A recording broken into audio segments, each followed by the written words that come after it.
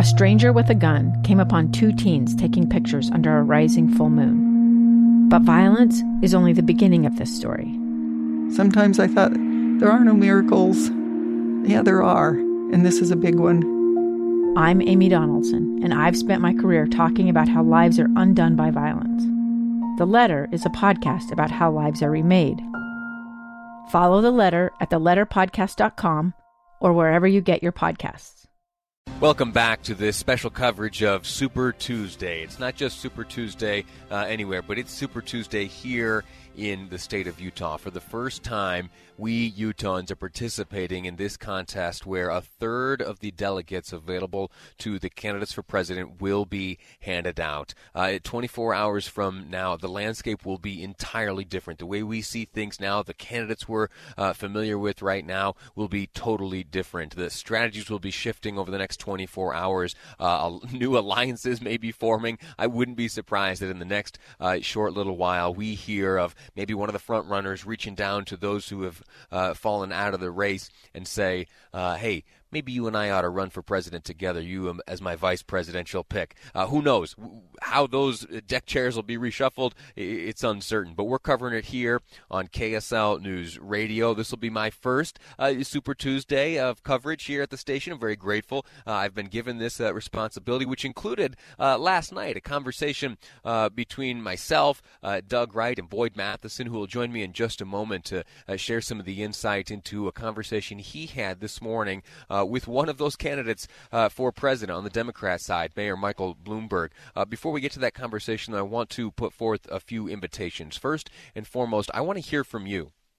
I want to know, as you decide whether or not to go to the ballot box today and cast your vote in these primary elections, I'd like to know what you're thinking about, who you're supporting, why you're supporting that candidate. If you're comfortable and willing, please give me a call. Leave me a 15-second note.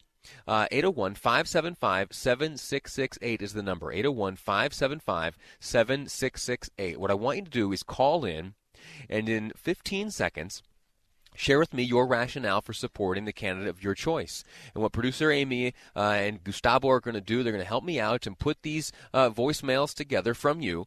And at the end of the program, we're going to play them back. As long as you talk nice and friendly and don't use any of that nasty language, we're going to play them unfiltered. Because I think it's important that you know that I want you to participate in this process, and I want to help get your voice out there in addition to the decision you're able to communicate via the ballot box. So one last time, 801-575-7668 is the number. Call in, give me a 15-second pitch for the candidate of your choosing. At the end of today's program, we'll play that for you. Now, onto a conversation I've been looking forward to all morning. Boyd Matheson, coming to be a good friend of mine. I do enjoy our back and forth here in the morning, Boyd, as the day gets going. Last night was an absolute treat to share the microphone with yourself and Doug Wright as we looked forward to today, Super Tuesday, this historic event. You, though, this morning had yourself a pretty fascinating conversation. Who'd you talk to today? Talking with Mayor Mike Bloomberg from New York. Had a really nice chat with him very early this morning. He's actually down in Florida, so think through that a little bit. He's already a state ahead of everyone else in terms of his strategy moving forward. So really interesting takes from the mayor. Let me play a few of the comments made to you by the mayor this morning. One of the questions you asked was, what would make all this worth it? Or rather, what would make it all worth it if you don't end up in the White House? His response. What would be great is if I can look back and say I made sure that Donald Trump, who I don't think is qualified for the job, was no longer living in 1600 Pennsylvania Avenue, and we had somebody who had management skills and not just legislative skills. Legislative skills don't really matter here, and what does matter is being able to attract great people and manage them. And management's not something you read a book about and then do. And in fact, the head of the government can't really delegate it to anybody else. Everybody looks to that person. That's the person who makes the decision. Can I say, Boyd, when I first heard that comment made, it makes a lot of sense, and certainly to organize the great campaign organization that he has put together, all the spending that has gone into it, almost eclipsing $500 million right now with no end in sight. There was one thing that he said that was, for me at least as a former congressional staffer, a bit disconcerting, and it was that there is no importance to be placed on one's legislative abilities.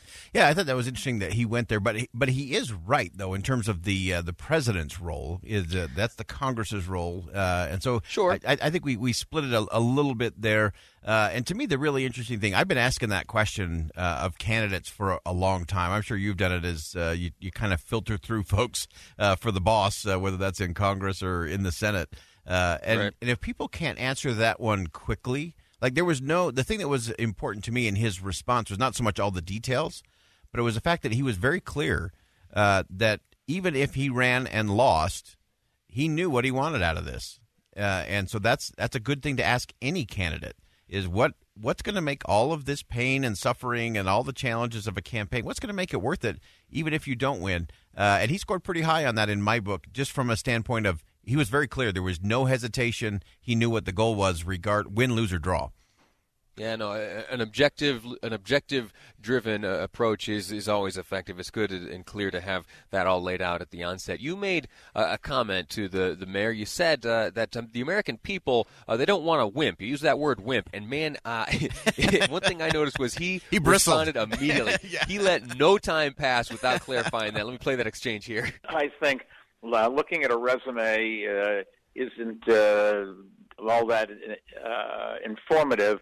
It's going and seeing what people actually did before. And if they really ran something and the results were good, that's the person that I would gamble will do it the next time as well. If they hadn't done it before, you don't want somebody coming into the White House that needs training wheels. Sure. I love that. There was a...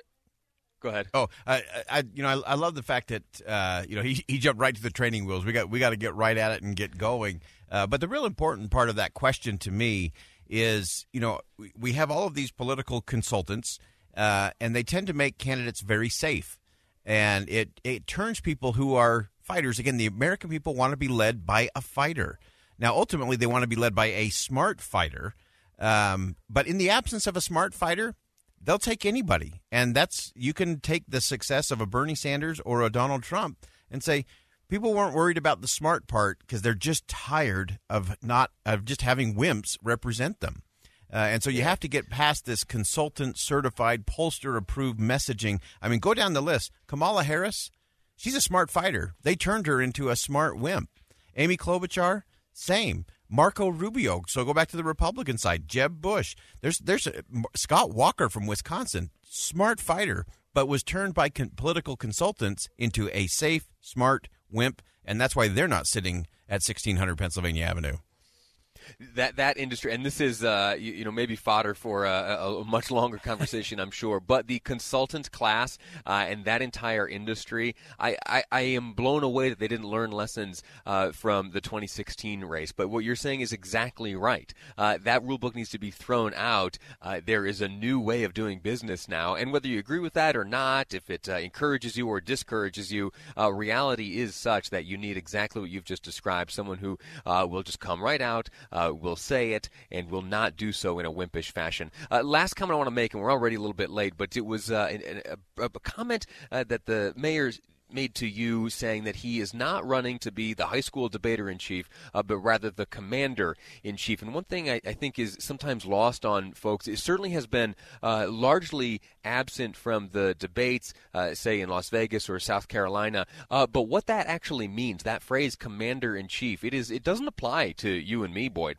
It applies to members of the military. Commander-in-chief refers to the specific relationship between the president and the military. And that's an area I'd like to see these candidates speak more about, specifically Mayor Bloomberg. Yeah, for sure. The military component, and you're absolutely right. I think we have to be careful about how we throw the commander-in-chief title around. You can be consoler-in-chief. You can be strategist-in-chief. You can be a lot of other things to the American people or to the members of Congress. But you got to reserve that commander-in-chief just for the troops, because that's what that role is exclusively about. You're spot on. Exactly right. Boyd Matheson, host of Inside Sources. Sir, good get this morning. Good conversation you had with Mayor Bloomberg. That's pretty cool. Boyd Matheson, also opinion editor of the Deseret News. Sir, I'm grateful to you for joining me on today's program. Hey, we'll talk to you soon. Thanks, Lee. All right, very good. Listen, next up, we're going to be speaking with Scott Howell, good friend of mine, former Senate Minority Leader here in the Utah Senate, also a supporter of Joe Biden. He's right here, and he'll speak to us next on KSL News Radio.